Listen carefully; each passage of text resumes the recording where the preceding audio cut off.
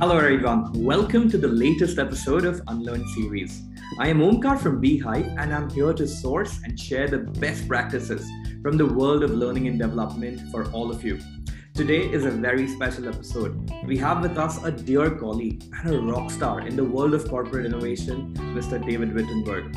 David is a professor of entrepreneurial innovation at ISME, Indian School of Management and Entrepreneurship, and ISTI, Indian School of Design and Innovation at Atlas Skill Tech University. He has been consistently delivering corporate training programs and consulting projects in design thinking, innovation, strategy, and advanced thinking skills for corporations. Moreover, he has coached entrepreneurs towards building superior products, professors to teach more effectively, and design cutting-edge curricula for next generation's India's leader. In fact, in the pursuit of shaping the future of India, he has recently published another book, 12 Secrets to Reach Your Goals in Work and Life, specifically targeted to young Indians to become future leaders. You can also order it at www.yourpathtosuccess.in. I believe that David is a true believer in India's story and an expert in how to make Indian corporations more innovative. David, I'm so glad to have you on the episode with us.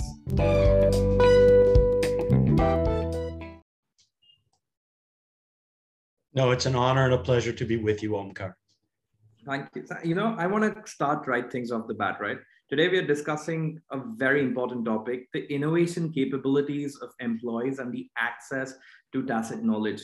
I was just reading a report recently of McKinsey where 22% of corporations lack innovative employees within the organization. And if you flip that around, it is interesting to see in the same report, 80% of employees across Fortune 500 companies claim that the culture of the company is in fact the one which inhibits their innovative thoughts. So, David, I'm coming straight to the point over here. What do you think is the relationship between access to tacit knowledge and the innovative capabilities of employees? Sure. Well, you've mentioned a couple of points that they ring really true with me based on what I've observed working with leading Indian corporations. And it's a challenge because innovation is one of those things that a business absolutely needs to defeat the competition, to keep and expand its market share. So to answer your question about the relationship with tacit knowledge, I would say that tacit knowledge is one of those corporate assets that can accelerate and empower and magnify and amplify innovation. We teach innovation as a 5-step process. We also use the word design thinking, but I'll share with you 3 times in that process, 3 points where tacit knowledge can really amp up the practice of innovation. The first is if you know your target group, if you have selected your target group, it's usually your existing customers, and you've selected that group to innovate for them. Your organization has an awful lot of tacit knowledge based on the history of serving the customers. So if the innovation team can access that from around the organization, that's a huge advantage. Secondly, at what we call step 3, ideate, when it's time to brainstorm for solutions, the more the merrier. The more the merrier. Not all the great ideas come from the boss, no matter what your corporate culture tells you. Yeah. That's unfortunately, that's too common of a thing. Innovative ideas can come from anywhere.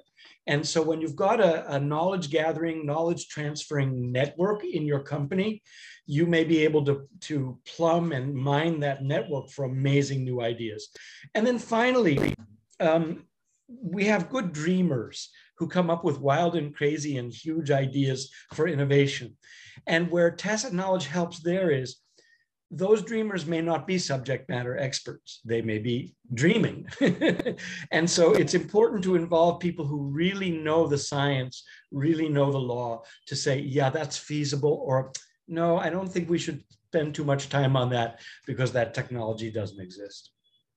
No, I agree with you, right? Because a lot of times executioners are the ones who have a very siloed approach, and the more you have blinders on your eyes, I think the appetite for innovation reduces, and so does the output. And over here, this actually drives a very good segue to my next question, which is that, are employees really born with that trait of being innovative, or is that the culture of an organization which can drive innovative capabilities? Do you believe in recruiting talent which is already like super innovative by its attributes, or do you want to start investing in a culture of your organization which can start, making the non-innovative, if I would say, employees into innovative employees? Well, this is one of those questions where the answer is not either or, it's both and. Mm-hmm. As far as born creative, I've got good news for all your listeners. Mm-hmm. Every single member of this species that is known as Homo sapiens sapiens, and yes, there are two sapiens, that means mankind. Mm-hmm. Every one of us is born innovative. The human brain is hardwired to find innovative solutions to challenges and problems. So we all start innovative. But as you have clearly observed for yourself, Omkar, there are organizations that do more to bring out that ability, to foster that ability. And so everyone's innovative. Now, I have to say this, not everybody is innovative in the same way, and not everybody is innovative to the same degree. So yes, you can recruit people who have a history of being more innovative, but the fact is we're all innovative, and the corporate culture has a lot to do with how we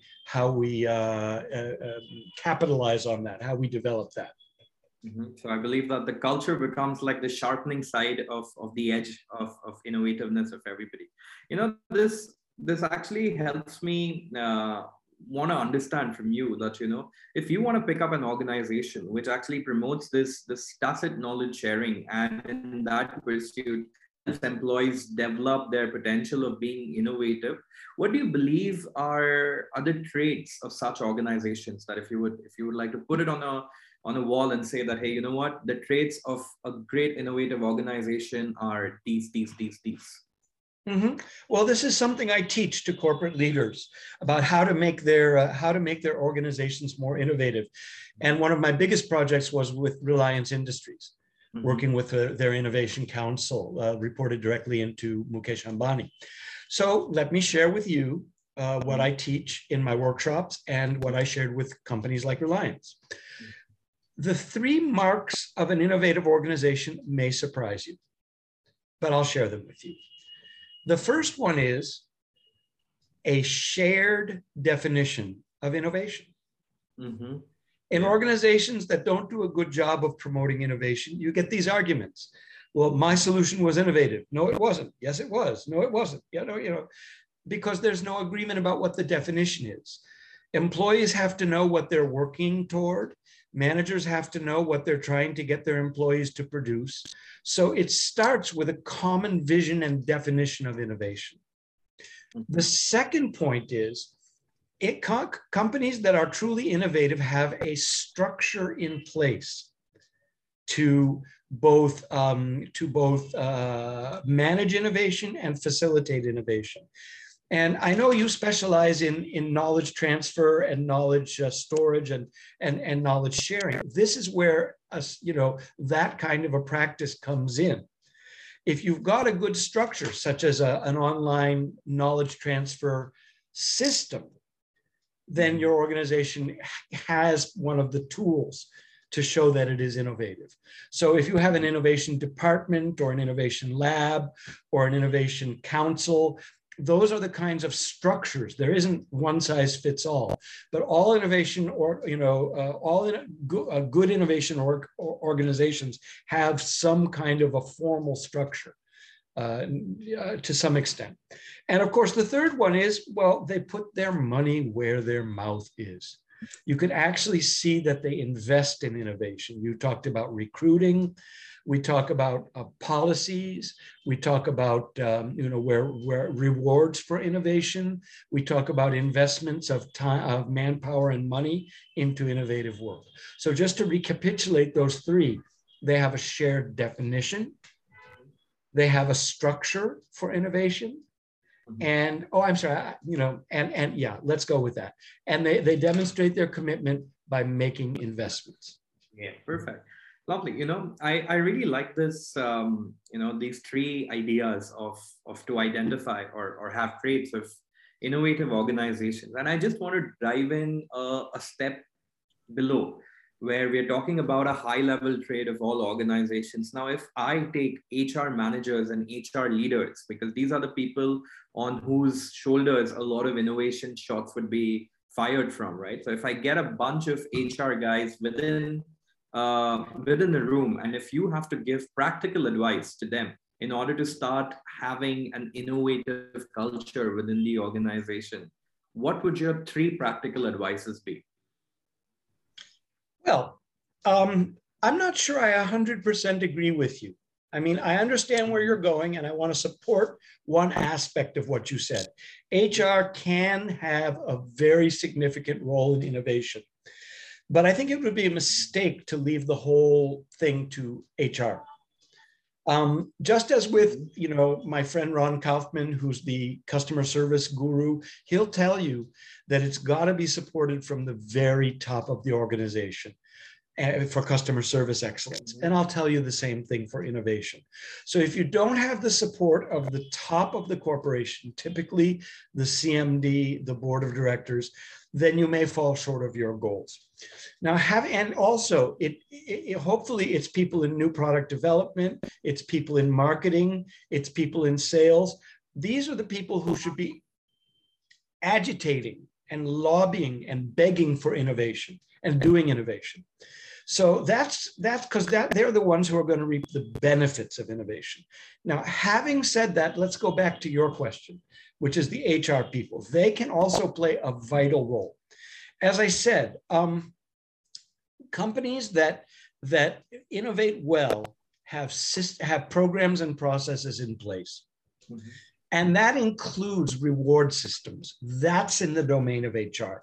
What are the key performance indicators and key performance areas going to be? HR can do a lot to make sure that those get incorporated in job descriptions and that they get monitored. Mm-hmm. Secondly, how do we get the message across to our people? This is an innovative company. We want you to invent. We want you to imagine. We want you to take risks. We want you to bring your ideas here. HR can be an extremely strong facilitator in that area. And then finally, two more. The third main one is that HR obviously plays a big role in recruiting. HR should be on the lookout for the kind of people who are going to drive innovation.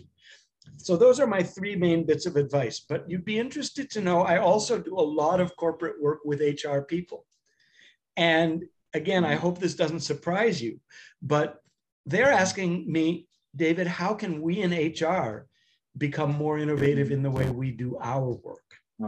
Yeah. And I say that's brilliant, and I work with them to become more innovative HR people. This is perfect. I think the HR folks, I think gone are the times where HRs are just looked as people who are just pushing around papers and getting certain approvals. I'm a son of a CHRO and I've been observing him for the last 30 years. And the nature of work has changed so much that innovation is more of a demand of his job now. That if he's not innovative enough, I think he's going to have a very difficult time making sure that the company grows with him. So perfect, David. This is very crisp. This was very helpful to all our listeners, and I'm pretty sure that a lot of knowledge has been shared within this small little podcast what we had. So I am very grateful to you for taking out the time, and thank you so much. My pleasure, Omkar, anytime.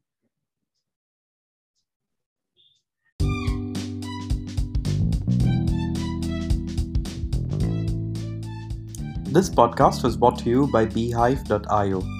Beehive is an AI-enabled platform which helps organizations manage their tribal knowledge and promote peer learning at the workplace. To stay updated about all the best practices in the world of learning and development and human resources, please make sure to stay subscribed.